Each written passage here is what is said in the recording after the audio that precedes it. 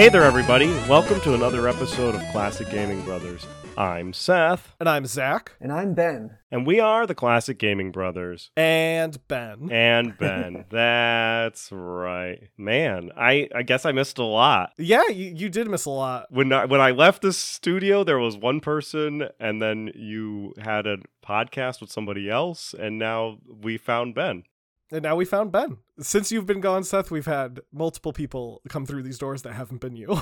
It's like an episode of Law and Order. It is. I just want you to know that our producer took us out. He wanted to talk about the future of the podcast and to get me a hot dog. Well, I wasn't invited, so... No, you're never invited to talk about future stuff. Also, I was very sick. In any case, welcome, Ben. Welcome to our podcast. Thank you. Thanks. Hopefully you found the accommodations in the flight comfortable. Oh, first class. I'm always amazed when people get first class. It's true. Last time I flew Classic Gaming Brothers Airline, I got cargo hold. There's no return ticket, though. I was quite surprised. Once you move to Classic Gaming Brothers headquarters, you live in Classic Gaming Brothers headquarters. There's other guests in other rooms. You could find them.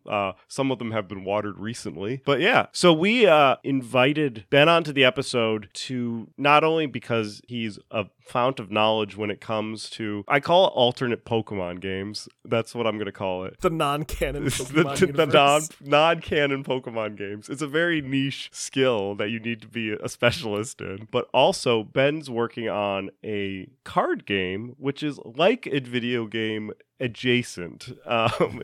It is a game. You can play it and you can get enjoyment of it. It just exists in the physical space versus the digital space. I'm pretty sure our listeners know what card games are. First of all, I'm coming back with a pedantic of revenge, but it wouldn't be Classic Gaming Brothers if we didn't explain basic things.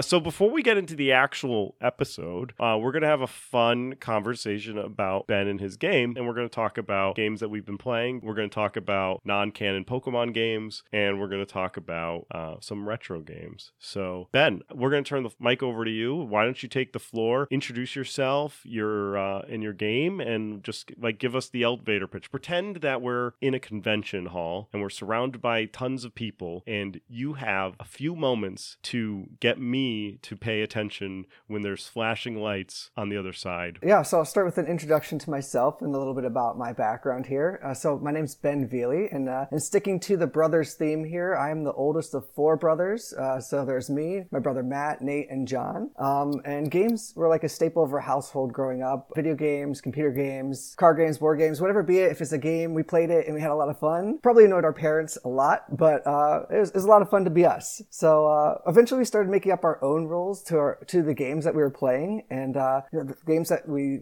played continuously, like Catan, and started making our own rules. And one day we just decided to make my own game. So I started a company that's called VTO Games just to start to work on my games that I've been designing. I have 8 to this point, all in various different stages, but there's one in particular that I'm working on, and that's Standoff the Wild West. Ooh, it's fun. In the name, yeah, it's outlaws versus lawmen, and it's a fast-paced Western-themed card game requiring players to strategically manage their hands while navigating cards with variable effects. It uses historical figures, so you'll see people in there like Wyatt Earp, Bat Masterson, Jesse James, Billy the Kid, Pat Garrett, and so forth. Everyone that you'd probably be familiar with if you're familiar with the Old West. Are you going to have Arthur Morgan in there? Can he be a DLC card? I don't have Arthur Morgan. I tried to stick to the ones that you'll probably see him in movies or are pretty well known that people could be familiar with. But it's a really quick game. It's 5 minutes to 20 minutes, depending on which version you play. It's 3 games in one, and it supports 2 to 8 players. 8 players if you have multiple different people that want to play. That's really cool. I do like the idea, just as a note, how you talked about how you started with, making new rules to games you were already playing. And I feel like that's it's so indicative of game designers that I've talked to and have known. That's always the starting point for them, be it in physical media or in video games, is oh, I was playing this game and I made my own rules. Going back to even I didn't know him, but Gary Gygax, that's how he got started with Dungeons and Dragons, was making his own rules to Avalon Hill war games and drawing his own maps and stuff like that. So I just think that's a fun little thing to note. Yeah, we just play different rules and try something out, and there's a lot of fun. It's just make your own make your own kind of rules and go from there. Do you have a social media that where people can keep up to date on your progress as you're going along? Yeah, right now I'm just on Instagram, so my handle is at VTO Games, and if you click there and follow me along, I'll post about the game. I'll post about different updates on the artwork and different parts of the design process, the packaging, and when I'm going to kickstart the game, I'll put something out there as well. So I try to do something once a week just to keep people up to date, and that's all I have right now. But eventually, I'll probably expand into other areas: Facebook, Twitter, whatever, TikTok, maybe. But that's addicting. So I don't know if I want a TikTok. We'll see how long TikTok's around for, unless it gets banned. That's true. Do you want to get into Standoff a little bit and telling us more about the card game you're designing specifically? Yeah, sure. It's a very simple game. I wanted to make something that fits into a card box. So right now, players will have 10 cards in their hands. So 10 outlaws if you're the outlaw team, or 10 lawmen if you're the lawman team. They're numbered cards from 1 to 10, and each card has something unique about it that changes the way that you might play the cards depending on what your opponent plays. So the way that it would start out is you play one card face down in front of you from your hand. You say 1, 2, 3, draw. Mm-hmm. You know how it works in all the Western movies. And then you turn it over and you compare the cards together and see who wins. Now, sometimes the lower cards might beat the higher cards. It all depends on what the other person plays. So it's not straight up 10 beats 9, yes, but 1 can beat 10 and so forth. And then whoever has the most tricks at the end of the game wins. And that's the simple duel version that I've created. I've created a team version where you're linking up with other people, like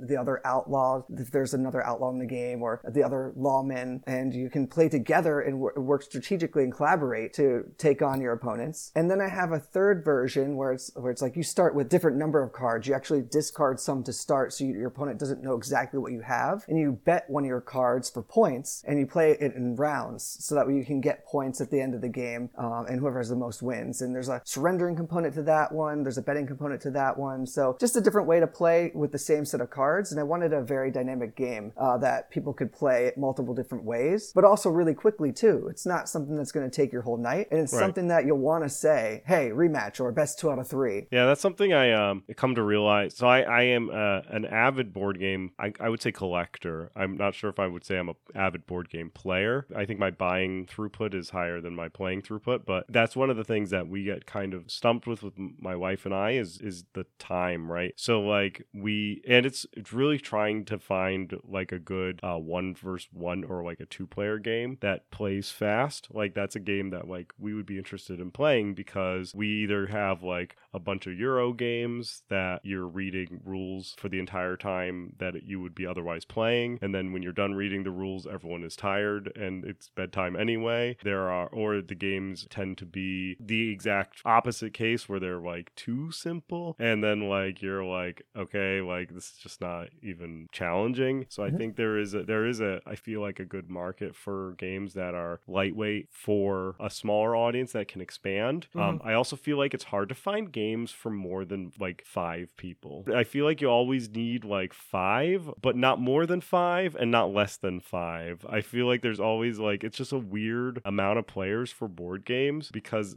we have a lot of games that like cap out at 5, and we're like, well, we're gonna have 6 people over, so that's like half of our closet is not able to be played because it caps out at 5, like, which is ridiculous. But so I think it's a really cool concept. This game is for you then. Yeah, exactly. Sign me up. I took this to Long Island tabletop gaming convention recently this past month, and I got a lot of good feedback and a lot of good reviews from the game. Definitely easy to play, quick to learn. Like sometimes I just hand them the deck and the rules, and they'd be able to play in like a minute. They're like, oh, I understand this game. It's really easy. And then but it's more strategic than you think it is. So you're not just going to just play a card and then just play your next card. You're going to have to think about what cards the other person has remaining, what cards could potentially come up. Maybe they're limited based on the card that they play, and you might play something different based off of what their restriction is.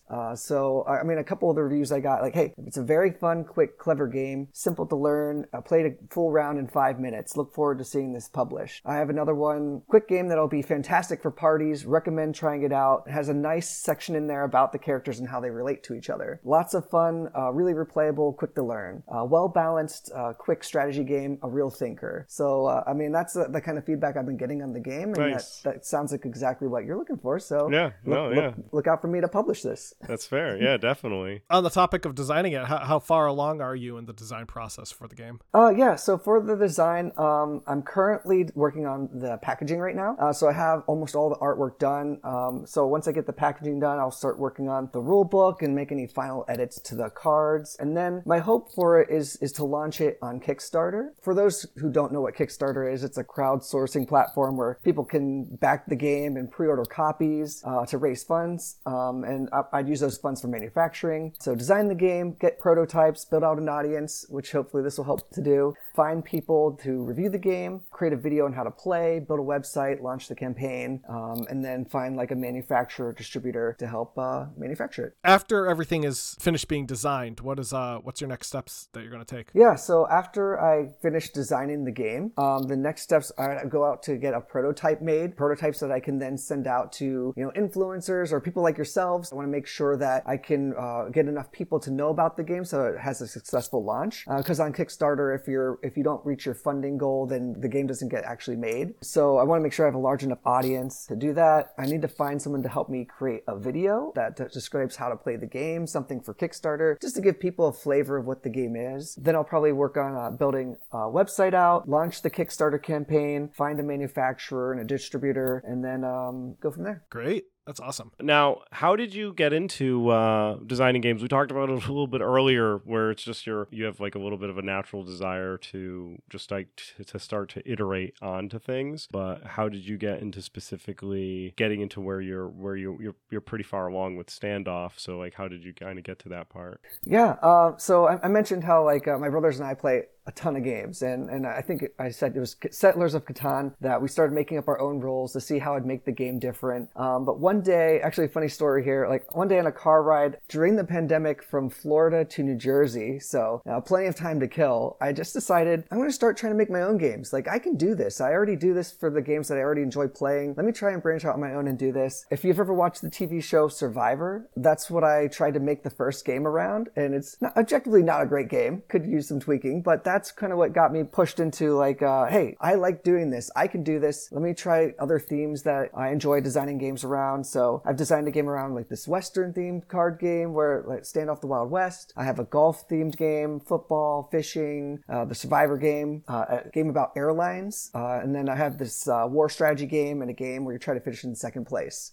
So I mentioned, are all different various stages, but hoping to launch Standoff the Wild West first. Hopefully if that's successful, then I can then go on to the next game and the next game and then start to build out a different collection of games that people can buy and play. Why did you choose the name of VTO Games as your company? Yeah, so VTO Games, it's all about family and friends for me. The people who have always been there and supported me and really made me who I am today. So the V in VTO is for Veli, which is my last name. The T is for Tariff, which is my wife's maiden name. And the O is for Oberholzer, who were my best friends growing up, and they were in my wedding. The logo itself has 4 symbols in it on the shield, and the 4 symbols represent the 4 Veli brothers. Those symbols are a deck of cards, an hourglass, chess piece, and dice. So classic gaming materials. Nice. That's very cool. Now, to our audience, we are a video game podcast, so we did bring on Ben to also talk about some video games. But before we get into the recently played section of our podcast, Ben, do you remember your first ever video game that you played? So my first system that my family owned was the N64. Oh, you're making me feel so old. I mean, I love the N64. There's so many good memories there. But the first video game I can really remember is Super Mario 64, which I think just came with the system. So obviously that was the first game that we started playing, running around as Mario, exploring the different levels for hours, collecting stars, and just trying to defeat Bowser and save Princess Peach. Yeah, that is a solid game. It is, yeah. I still love just when you boot it up for the very first time, hearing the Mario little It's me, Mario. It has such like a nostalgic ring to it every single time I hear it. I've literally never get tired of hearing it. The smushy face with being able to like stretch out his nose and stuff like that. And you could lock it. I think you'd have to do certain buttons. If you held to, like, the Z button, I think you could lock it, and then if you let go, it just bounces back and it goes. Yeah. So to get into the show, we're going to talk about our recently played. Ben, as a guest, why don't you go first and tell us a little bit about what you've been recently been playing? Yeah, so recently I've been playing Super Smash Bros.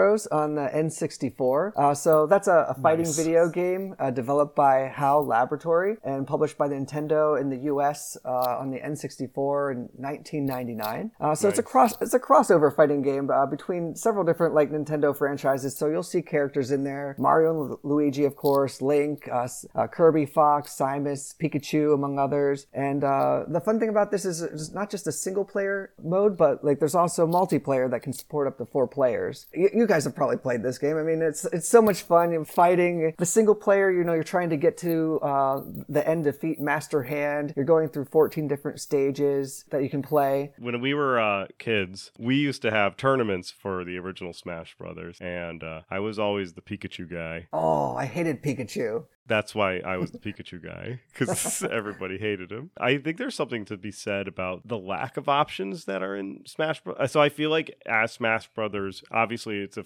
successful franchise and has iterated into all the Nintendo systems, including the Switch. But I feel like they always add more and more characters. And I feel like the simplicity of the N64 and the lack of options was just nice compared to like the overwhelming amount of options. It goes back to like a simpler time where you just had so many options and that was it. Well, you say that, but Ben, have you played, I think you can play it as a ROM, and I know it exists in cartridge form from like, you can buy it off the internet, but it's called Super Smash Remix, and it's a heavily modified version of the original Super Smash Brothers, but it adds like Bowser's added as a character, Dr. Mario, Young Link, like all the Melee characters, Sonic, Conker. They added a bunch of bosses that you could play as, so you can play as like Giga Bowser or the Mad Piano, the evil piano from Super Mario 64. And then they added like tons of stages. So there's like all of the Melee stages were added, some stages from Brawl, stages from Ultimate. It's like the ultimate love letter to Smash Brothers, but in the limitations of classic Smash Brothers. Yeah, well, I'm going to have to check that out now. It's a ROM hack? So it's a ROM hack, so you can download it as a ROM, and it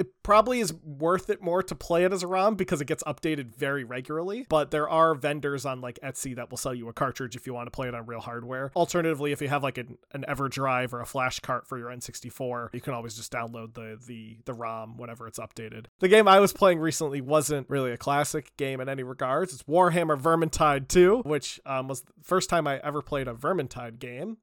Released in 2018 by Fat Shark. Warhammer Vermintide 2 is the sequel to, you guessed it, Warhammer Vermintide 1, also known as Warhammer End Times. But wait, if it was the End Times, how is there a 2? That's what I'm wondering. But in the game, it's a 4-player cooperative first-person action game, and it's basically Left 4 Dead, but coded to look like Warhammer. So instead of fighting zombies, you're fighting members of the Chaos Army, or members of a group of rat people called the Skaven. It's a classic Warhammer too, so it's Warhammer in the Dark Ages. There is Dark Tide, which is a new game that's set in the 40k universe, and it's by the same people. Heard it's not good. But so far, I really like Vermintide. I really like the kind of mix of the classic Warhammer aesthetic with the familiar gameplay style of a Left 4 Dead game. It's a little bit more robust at times than Left 4 Dead can be, but it has some familiar things like getting this item from objective A to objective B without being killed by a bunch of monsters. Or there was one where we had to push a sled down like a hill without making sure it doesn't get stopped, which just reminded me of like TF2 mixed with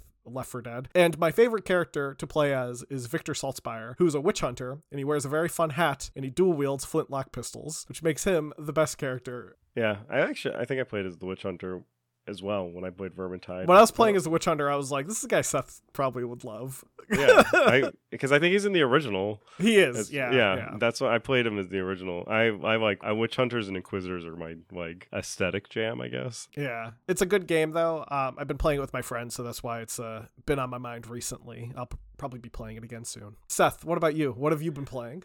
So recently I've been playing Crusader Kings 3. However, I'm not playing specifically just Crusader Kings. This is a total conversion mod that I've been playing, which is new. Crusader Kings 3 came out in 2020, developed and published by Paradox. However, coming out like last week of 2023 is a brand new total conversion mod for Crusader Kings 3, putting it into the Game of Thrones world. This mod was released for both Crusader Kings 1 and Crusader Kings 2, so it was all in due time when it would be released for Crusader Kings 3, and that due time is now. It's currently in alpha, so they're still adding things, and you can only play a couple of periods of times because they're still trying to figure out how to do dragons in Crusader Kings 3, but they will probably get there. The mod is called CK3 AGOT, allows you to take on the role of any ruler during a couple of periods of time. I was specifically playing during the outbreak of Robert's Rebellion, but there's an earlier time that you can play where Tigarius is on the throne instead. I wanted to play during Robert's Rebellion because then I would know Peter Baelish was alive and would be very young at that time, and that's who I wanted to play as. So I played as Peter Baelish because he is one of my favorite Game of Thrones characters, good old Littlefinger. During the game, I was in the Vale and was in charge of my little fingers, and I used a bunch of skullduggery to become king. That skullduggery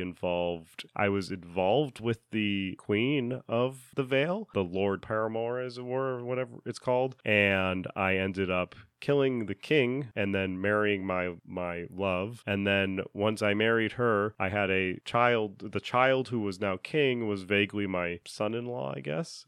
He was the child of my wife, but not the child of mine. And I ended up petitioning the religion and getting the rights to become king because he was just a kid and kids can't rule. And they were like, yes, you are allowed to go and fight him. And then I took him capture and as prisoner, and then I became king. I also then proceeded to strip him of all of his titles. So then he went to go and became unlanded, and then he just wandered the countryside because he had no titles, and I had his titles because I really wanted to be in charge of the Eyrie. So I was like, I want to be in charge of the Eyrie, so I should have threw him out the moon door. I should have thrown him out the moon door. Instead, he became a farmer, or I guess a vagabond child. And the other best part of this particular run is that my character is yet to conceive a male child, and the way that Game of Thrones works, it's a male primogeniture society, so it needs to, at least the Vale, it has to go down the male descendants. So I have 2 daughters, but there was at one point in time a random child that was abandoned, and the courts petitioned me and said, what should we do with this random child? All of his parents abandoned him and he's like an orphan, and one of the options was I will adopt him and he will become House Baelish. So my heir and son is a random commoner. So when Peter Baelish dies, it will the entire kingdom of the Vale will go to this random commoner who Peter Baelish decided on a whim that he was his son, and my 2 daughters would get nothing, which is, I feel like, just a entire thing of its own. It's a snapshot into the culture of the time, I guess. But yeah, the Game of Thrones mod, if you're interested in playing Crusader Kings 3 Game of Thrones mod, it's available, and they'll be doing countless updates as they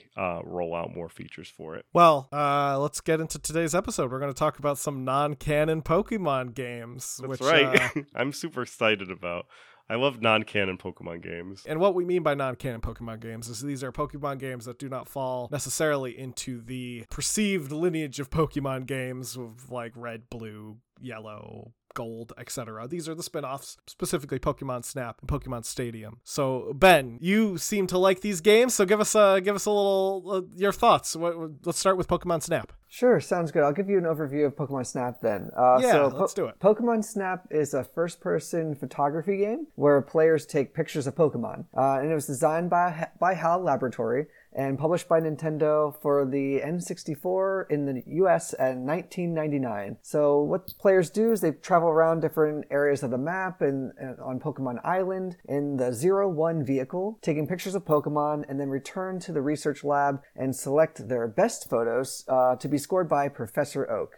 So you'll see in the scoring system that you have for the game, they rate your pictures based on Pokemon size, pose, technique, so keeping it in the frame. If you have multiples of the same Pokemon, and any specials. So if you've ever played the game, it could be like Pikachu on a stump, or Pikachu flying through the air, or for some reason, Mew just gets 2,500 points just for being Mew. Along the way, like as you take more pictures of Pokemon and score well, you can progress to different maps, and Professor Oak will give you different things to help you take better pictures, like apples, pester balls, and a Pokeflute. So the game features 7 different levels. There's a beach, tunnel, volcano, river, cave, valley, and rainbow cloud. And the levels contain 63 of the original 151 Pokemon, some of which are hidden in the game. And some of the Pokemon are also can open secret routes if you hit them with a pester ball or so forth. And there's also disguised Pokemon signs that you have to take pictures of to get to the final level. I love Pokemon Snap. That's a very nostalgic game for me. It's one of those games that when we had our N64 that I would just play for hours. And I'm fairly certain the copy I own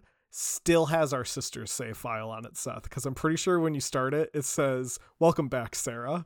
That's great. Yeah. And she had it completed. She had all the Pokemon. She had the hidden level, the what's it called, the final level. When did she I don't even remember her playing it. I mean, unless one of us named ourselves Sarah. Maybe. Or probably all of us were playing on it, the same save file. But there's a couple things I just particularly love about it. For one thing, you play as a character named Todd Snap, which is the best name for a character who just takes photos. His last name is Snap. But also, originally the game was supposed to be a Jack and the Beanstalk game, which it just eventually got converted into a Pokemon game somewhere down the line. And what a world that would have been if we had a game similar to Pokemon Snap, but set in the world of Jack and the Beanstalk, because no one would be talking about it today, I can assure you, unless that game was amazing. But somehow in that Jack and the Beanstalk game, there'd be a shelter that you have to take a picture of, right? Which is ridiculous. The hardest Pokemon to take a picture of by far, in my opinion. Oh yeah, if you're trying to take a picture of Shelter, you're guaranteed to get 10 pictures of his ass before you get a picture of his face. For 10 points. Yeah. You were close. I think another interesting thing about Pokemon Snap was that Pokemon got into a relationship with Blockbuster in regards to the promotions of Pokemon Snap, and they had a Pokemon Snap station at Blockbuster that was themed with Pikachu, and it was bright blue. You could print your pictures. Yeah, you could print your pictures. You could, for a brief moment, you could pretend that you were in the Pokemon world printing pictures of actual Pokemon, which is amazing and well done on Blockbuster. Blockbuster made a lot of mistakes in their life, but that was not one of them. There's a local game store to me that actually has one of those units. It was operable, but I think they had an issue with it. So it's currently just is on display, but it's still the coolest thing whenever I'm there. I just love looking at it. They were sticker sheets. Yeah. That printed. So it was you're at an old photo, one of those photo booths that prints out those sheets, except it's of your Pokemon. I think that's amazing. We'll talk about it when we finish talking about both Pokemon Snap and Stadium. We'll talk a little bit about their sales figures, and it led to being a very well rented game. It was just a game that everyone was not only was it a good selling game, but it was something that people would go to Blockbuster to rent. Yeah. Now, Ben, there are 7 levels in the game: beach, tunnel, volcano, river, cave, valley, and the rainbow cloud, which is the secret last level. Do you have a favorite level of Pokemon Snap? Oh, do I have a favorite level? I kind of like the volcano level, because that's the one as you're going along, you can get the Magmars at one point. You can throw an apple between them and they start fighting. And you can get a picture of that. Or you could dunk Charmeleon into a lava pit to turn him into Charizard, which just is very messed up if you think about it. You're just I'm just going to shove you into this lava pit and force you to evolve, but whatever. It's for photos. It's for Professor Oak. He loves these. You can also at one point just get this horde of Charmander to come out and just start jumping around and throw apples at them, or you can be really mean and throw pester balls at them. They all fall over and spin their arms and fall back. You can do the Pokeflute and they come a cult of dancing Charmander. Yeah, because there's the part on the map where you get blocked by the egg that has Moltres in it. When you get blocked, you just throw apples on the ground and just Charmander spawn. They're everywhere. Yeah, that's great. I just love how critical Professor Oak can be. I remember once I got all those Charmanders there and I took a photo, and I think I ended up centering my camera on the Charmander in the far back, and Professor Oak looked at it and he was like, this is garbage. 100 points. And I was like, there's like 15 Charmanders in here, and they're all beautiful framed. No, garbage. 100 points. Technique is poor. Your technique. Yeah. You were close. It's just that voice. That was the best. Really, when we were talking about Pokemon Snap as a topic prior to the episode, Zach was really excited for me to talk about my idea as a Pokemon child. poacher? So when I was a child, when Pokemon Snap came out, I really wanted the game called Pokemon Poacher and have it be Pokemon Snap, but instead of having a camera, you have a gun, and it becomes a rail shooter where you shoot the Pokemon and bring them back to the clubhouse to like hang on the like wall and collect. So instead of collecting photographs, you collect the carcasses of this Pokemon that you ruthlessly hunt from your bubble. I was a child that maybe a little touched the head a little bit. Yeah, I think you might have been playing a bit too many games of Doom, maybe. It was too much Mortal Kombat and Night Trap. It's too much. Definitely too much Night Trap. Way too much Night Trap, too. There was a game that was going to be out that was basically a Pokemon game but with a hunting mechanic, and I don't remember what it was called. It wasn't like Pokemon because they obviously couldn't call it Pokemon, but it was like a game that was on Steam for a while that was just in development. I don't know if it ever came out, but it was literally what Seth wanted as a game, and I was like, this is Seth's game. They could do a crossover between like Pokemon and GoldenEye for the N64. Just got like some slappers only with the Pokemon, or No, I think Seth wanted a crossover with Cabela. Oh, okay. He wanted to go into the arcade and get the orange Let's get shotgun. the gun. Yep. The big deer hunter game. Yeah. Whatever. Oh yeah, I love that. Yeah, exactly. Except with Pokemon. It would have been great. It would have been a good arcade game because you could have like a clubhouse. I'm telling you, it wouldn't go anywhere because Nintendo would refuse to have something like that to happen to their franchise. But if I could find a sketchy enough, maybe Bally's. You think Bally's is doing anything? Definitely. I think Bally's is very free to do this. I also, just back to Pokemon Snap and less about shooting Pokemon, but shooting them with photos. I like that there are also fun things that you can do with like the scenery and stuff like that. Like there's a whole point system for just getting photos of things that vaguely look like Pokemon. Like in the river map, if you take a photo of like this bush, Professor Oak will be like, kind of looks like a Cubone, doesn't it? Or like you take a photo of like some rocks and he's like, those look like a big Diglett. And he's like, okay, Professor Oak, they sure do. Wasn't there things that you had to take photographs in the environment to trigger things, or was that... Those were the signs that you would have to take pictures of in order to unlock kind of the Rainbow Road, which is where you can take pictures of Mew. Yeah.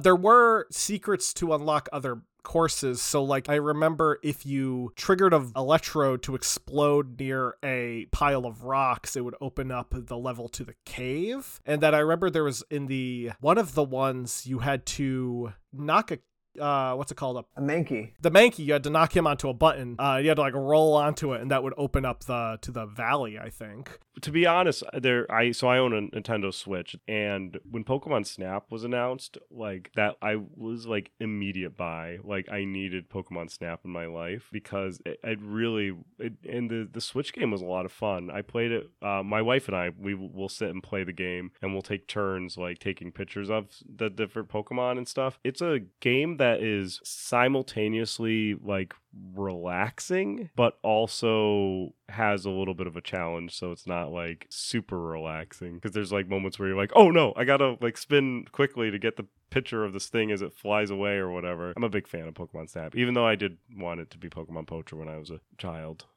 So on the topic of violent Pokemon games, this is one that I'm sure Seth wishes we had. We never had Pokemon Stadium. We never had Pokemon Stadium. I, to this day, don't think I played more than a few moments of it. I remember I had friends who had Pokemon Stadium, and I was always excited to play it when we went to their house because they had the N64, and I was like, I really want to play Pokemon Stadium. But Pokemon Stadium, I think, is restricted to just the two players, one versus the other at minimum, right? Because it's either one person or two people. I don't think you can have like you can't have a battle royale between all four Pokemon. So when I would visit my friends, there would always be more than two people, so we would have to play more than two people video games like the GoldenEye or like something like that instead of playing Pokemon Stadium. So you guys never played the mini games that were part of like Pokemon Stadium when you were over? So So I definitely played the mini games later. So I had a friend who had a copy of Pokemon Stadium, and this was like back when I was in high school. So people had like Xboxes and stuff, but he would still come over and we would play Pokemon Stadium mini games together. Specifically Clefairy Says, which was the best because it would go from being very easy to Clefairy giving you like a list of 1,000 commands and being like, all right, memorize this.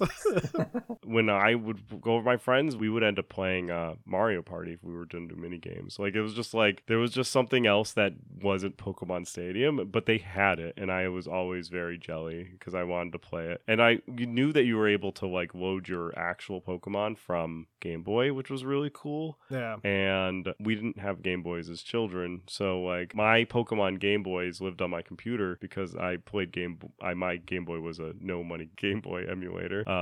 So my original run of Pokemon Red was on my computer even as a kid. So like I lived in a sad life where I couldn't transfer my Pokemon to see in Stadium existence. I definitely remember at least in the first game, a lot of the mini games were like very button mashy. Like I remember one of them, I don't remember which one, hurt like almost to the level of like Mario Party doing the thing with the joystick hurt level of like button mashing one of the buttons. I don't remember which one it was.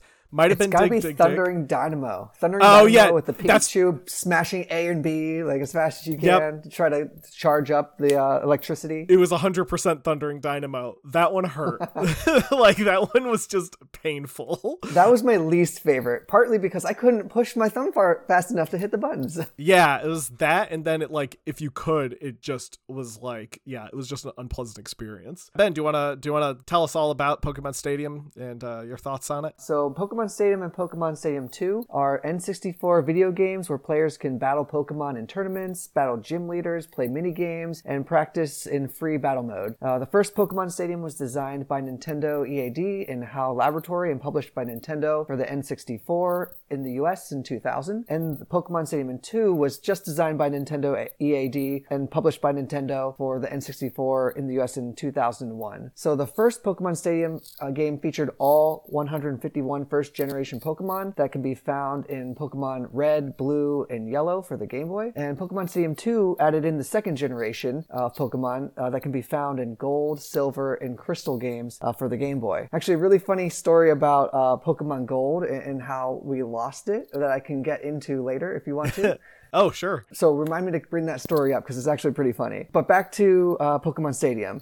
So when battling in tournaments in gyms and in free battle mode, you can choose a team of up to 6, but you only get to battle with 3 of the Pokemon that you get to choose right before the match. And if you defeat your foe, you would move on to the next stage and battle the next Pokemon trainer until you win the tournament or beat the gym leader. With both Pokemon Stadium and Pokemon Stadium 2, there are cool mini games that can be played up to 4 players. If you only have 3 players, the last slot would be filled by a computer so that there's always 4. But Pokemon Stadium has 9 mini games that you can play and compete with to see who gets to a certain set number of wins first. And Pokemon Stadium 2 has 12 mini games and a fun quiz feature. And you can choose to play individual mini games and compete for the mini game championship where players try to be the first to set number of coins. And both games were compatible with the transfer pack, which was pretty cool as it allowed you to load your Pokemon from your copies of Red, Blue, and Yellow, which I think is a very innovative way of not only getting people to buy Pokemon Red, Blue, or Yellow, but also to get people to buy Pokemon Stadium. Nintendo has been always very good. Them and the Pokemon Company always have been very smart in getting people to buy many copies of Pokemon, and I commend them for that. But also, I think the coolest thing the transfer pack can do is let you play your Pokemon games on your TV through your N64, which is just very neat. That was just a thing that I think they didn't have to add. I'm glad they did. Like, just that little detail is a very cool detail. Pokemon Stadium, as mentioned, had a number of mini games. We had Clefairy Says, where you would repeat back directions that the instructor Clefairy writes. Like Simon Says, there was Dig, Dig, Dig, where players race to see which Sandshrew can dig for water the fastest. There was Ekans Hoop Hurl, where players toss Ekans, which is a snake, over the Diglet, which is kind of also like a snake.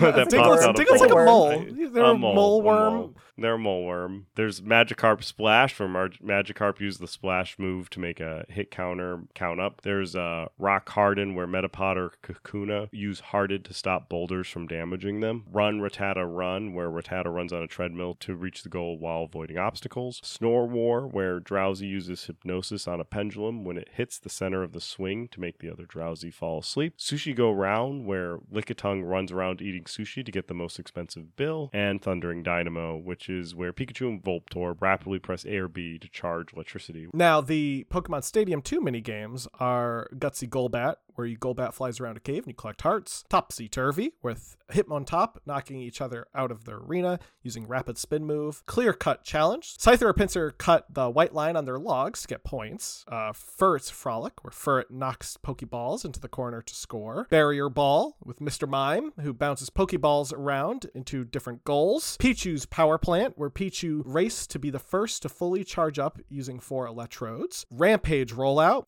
Donphin race to be the first to complete 9 laps around a square track. Streaming Stampede. Cleffa or Igglybuff count specific Pokemon and earn points based on how close they were to the estimate. Tumbling Togepi. Togepi runs on a treadmill to reach the goal, avoiding obstacles. Delibird's Delivery. Delibird picks up presents to gain points. Egg Emergency. Chansey must catch the falling eggs while avoiding Voltorb. And the last one is Eager Eevee, where Eevee race around a lid held down by Apom, who will then open it to reveal fruit that players must grab while avoiding Pineco. Now, I'll be honest with you. My level of Pokemon knowledge pretty much ends after the first season of Ash. So a lot of the words I just said, not quite sure what I just said. They sounded right to me. Perfect. Because I was like, don't know what an Apom is. Don't know what a Pineco is. I think Pinecone is the one that looks like a pine cone. I'd assume so. Yeah, I'd assume so. Yeah. I know who Voltorb is. My Pokemon, like, my knowledge, like, my deep memories of Pokemon, they end at 151. I know all of those. After 151, it gets a little hazy. I know there's, like, some reptiles and some stone trees and stuff like that. That happens, but I couldn't tell you past 151 with any sort of concrete knowledge. Like, you could show me a Pokemon after 151, and I will agree with you. I could probably tell you the difference between a Digimon and a Pokemon after that, but I that's pretty much where my knowledge base stops. But you had a story about Gold, which is a version that is past 151. Yeah, so this is the reason why I don't know any Pokemon after Generation 2. So growing up, I have 3 younger brothers, and we had 2 different Game Boy Colors, and we had Gold and Silver version of Pokemon. So one time we were all going to my cousin's soccer game, and my youngest brother was like 8 years old, and to keep him entertained, I gave him the teal Game Boy Color, which had Gold version in it, and I had like an Alakazam at like level 98 or something like that. I was trying to get to 100, so I was almost there. Well, we go to get in the car later, and I asked my brother where it is. He's like, I dropped it. I was like, what do you mean you dropped it? He had went to a porta potty. He did the chin tuck and didn't use the urinal. No. He used the main toilet or in the porta potty and just whoop right into the toilet. So that is why I don't know any Pokemon beyond Gen 2. You know what? Some porta potty cleaning man just had a great day. He's like, yo, I found Pokemon in here. Yeah, I was like, you should go pick that up. And my mom's like, no. My mom said no immediately. Like, it's gone. It's gone. That is a very sad story. It's fun to look back on, but in the time, devastating. Have you seen the prices of Pokemon, like original cartridges for Pokemon? Like, it's devastating now, too, because the game market has like exploded. I said, that toilet man, who knows? Maybe they just cleaned it out and he just hit gold. Yeah. To go over and do the numbers, both Pokemon Snap and Pokemon Stadium were very successful games. Pokemon Snap sold in excess of 151,000 copies in their first 3 days of release. Since its release, it was the most rented game up until October of 1999. And for the month of November, it was featured in the United States top 10 list of best-selling video games. It would go on later for that year, continuing to rank as the 10th best-selling video game and remaining at the most rented video game throughout the rest of the year. Pokemon Snap, by the end of 1999, would progress up to the 6th best-selling video game in the United States, having sold in excess of 1.5 million copies. IGN attributes this success with their well-targeted promotions, including their connection to Blockbuster and having kids being able to print stickers in at the store. Brilliant marketing move. By December 31st, 2003, Pokemon Snap would have gone on to ship 3.63 million units, which is pretty impressive and pretty successful. Not the most successful Pokemon game, but successful nonetheless. Meanwhile, in the first month of sales in North America, Pokemon Stadium sold over 1 million copies and became the best-selling console of the game in the region during the year 2000. Nintendo of America announced that it would actually release Pokemon Stadium as Player's Choice title, which is a well-selling game with a lower suggested retail, on December 26, 2000, which would go on to pump the sales even more. And at least more than 3.97 million copies have been sold of Pokemon Stadium, the original, including in that 3.97 million copies, 3.16 of that coming from the United States, 710,000 from Japan, and more than 100,000 in the UK, which is why the United States market is so important to Pokemon. Yeah, it's very important to Pokemon. But that's going to be our alternate Pokemon episode. We'll go into our retro rewind where we'll talk about retro games. Zach and I won't talk about our specific retro games that we were signed each other many moons ago now, but we'll talk about some retro games that we've been playing. And Ben, as the guest, would you like to tell us about a retro game that you've been playing? Sure, yeah. For my retro game, I chose NFL Blitz 2000 for the N64. That was a football video game for up to 4 players, designed and published by Midway Games in the US in 1999. It was originally designed as an arcade game and then ported into PlayStation, Nintendo 64, Dreamcast, Microsoft Windows, and Game Boy Color. Players can compete in a single football game in the arcade, play in a tournament of up to 8 teams, try to win the Super Bowl in the season mode, or use the play editor to create new offensive or defensive plays or practice existing plays. So you could choose in the game any of the 31 teams that existed at the time. Of course, there have been some changes over the past 25 years. Now there are 32 teams, 4 divisions per conference, and some teams have moved cities or changed names. But once in the game, players can select their own plays. They can do common things like stiff arm or spin move, jump, use turbo to go faster, and you can actually get on fire by getting back-to-back sacks or completing 3 passes in a row to the same player, which essentially gives you unlimited turbo and makes you harder to tackle. There's also no penalties, which means you can tackle anyone at any time. No pass interference, no late hit calls, and then prior to the game, you can put in cheat codes that can modify the game or change the rules. Things like infinite turbo, or play with big heads, or a big football, or even change the stadium and play in like a Roman Coliseum. I feel like the N64 era was obsessed with big heads. Yeah. Every DK mode? game had like some sort of like big head mode. I don't know if you mentioned it on or off the podcast, but you mentioned that you were a big sports fan. Zach and I, back during Thanksgiving, we decided that we were going to play a football game because our sister's boyfriend wanted to watch football. So we decided that we would be that football for him. Zach and I are not sports people and aren't very good at them. So we played a Super Techno Bowl for the SNES, and we played a game of football where we scored no touchdowns the entire 4 periods or quarters. No, they're quarters. They're quarters. There's 4. There's 4. Yeah. Even I know that stuff. Yeah, we scored no touchdowns during the 4 quarters. I think we got 2 safeties. We only scored points via safeties and field goals. We made 0 only touchdowns. Yes. We barely moved. Yeah, we did not stray.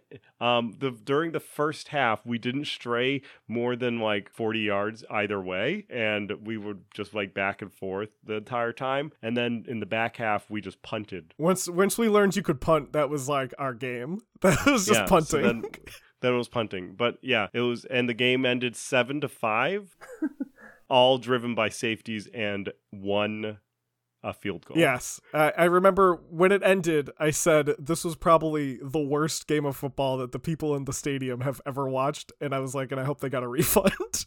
So I'm a big Penn State fan.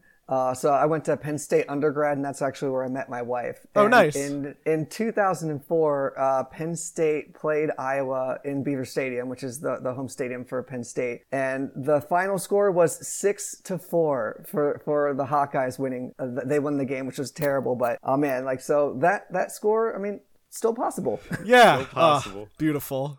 Beautiful. For my retro game, I've been playing Zeus Master Olympus, which was released in 2000. It's a single-player strategy game developed by Impressions Game and published by Sierra. It's a city builder game. I really love city builder games. I enjoy Out of Zeus because there's a lot of these city builder games that I've been playing lately, Caesar, Pharaoh, and Zeus, and they all take place in either Rome, Egypt, or Greece. I like that in Zeus, you get to continue to develop the same city in Zeus. So when the mission ends, once you resume in the same mission, the same city, where in Caesar and Pharaoh, they would reset you and you would have to start from scratch. So it's kind of cool modifying a city from what you already created. You do eventually get reset, but you do have a couple of stages where you're playing in the same city, which is really cool. So you can get like a nice supply chain going on. There was a period of time where I had to make marble and I had to get a throughput marble of like, I had to get like something along the line of like 65 or 45 marble a year. And so I was just falling short. So I was like, I'm done. I'm going to create like a bunch of marble creators.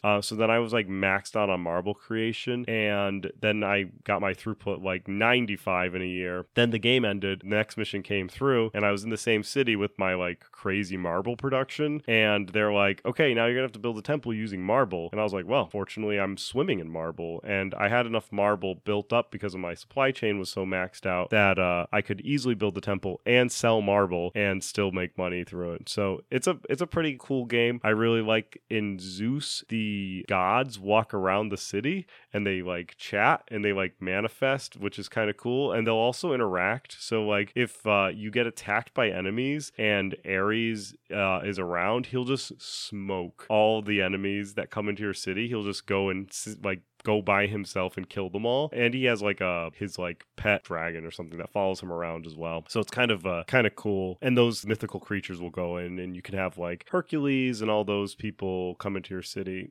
Zeus is like a culmination of like all the Impressions city building games to be like a really good package. I also really appreciate that you can kind of go down either the path of like peace or the path of war. So if you want to really concentrate on governing versus fighting, you can do that. So yeah, so it's been Zeus, Master of Olympus. The game that I've been playing recently was Taz in Escape from Mars. I love that game. I do too. It was a 1994 Sega Genesis game by Head Games, where you play as Taz, the Tasmanian Devil of Looney Tunes fame. In the game, Taz has been kidnapped by Marvin the Martian, who's looking to create a zoo on Mars, and decides to kidnap the most chaotic character of the Looney Tunes. And it's your job to escape Mars and get back to Earth. You have the ability to eat things, spin really fast, and jump badly. By jump badly, I mean Taz just jumps the worst. I forgot how bad his jumping was, but your spin is so good. It's overpowered, so you just kind of mow down enemies as you spin along.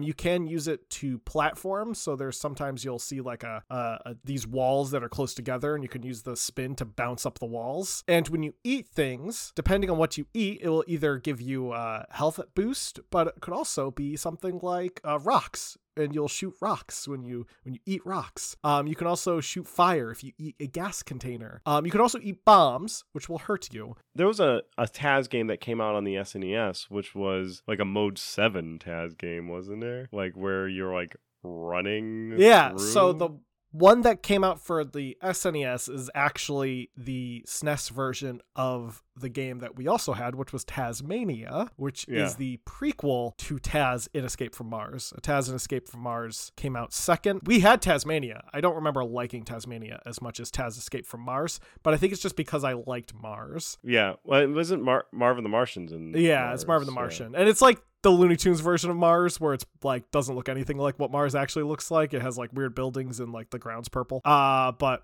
still, great game. So with that, before we get into our whole spiel that we do at the end of these podcasts, Ben, where can people find you? Just give us another rundown. Let us know, and tell us where we can find you. Yeah, so right now I'm on Instagram, and you can follow me at VTO Games, and I'll be posting probably once a week on updates on my game and how it's going from the design process, and as I go to publish it, I'll put a notification out to everyone that's following me where you can go to pre-order the game. Great. With that, if anyone has any questions for the Classic Gaming Brothers, they can email us at classicgamingbrothers@gmail.com. You can visit our website at classicgamingbrothers.com. You can like us, follow us, do all those things on Instagram, Facebook, and Twitter. Facebook and Instagram, Classic Gaming Brothers. Twitter, CG Brothers Pod. We're available on all the major podcasting applications out there, be it Podbean, iHeartRadio, or Stitcher. So be sure to follow us if you haven't yet, or let your friends know that they can follow us on those places. Make sure to like, subscribe, ring bells, do all those things. And with that, Seth, is there anything I'm missing? Don't play games like my brother. And don't play games like my brother. And don't play games like my brothers. I've been Seth. And I've been Zach. And I've been Ben. We've been the Classic Gaming Brothers. And Ben. Ben. That's right.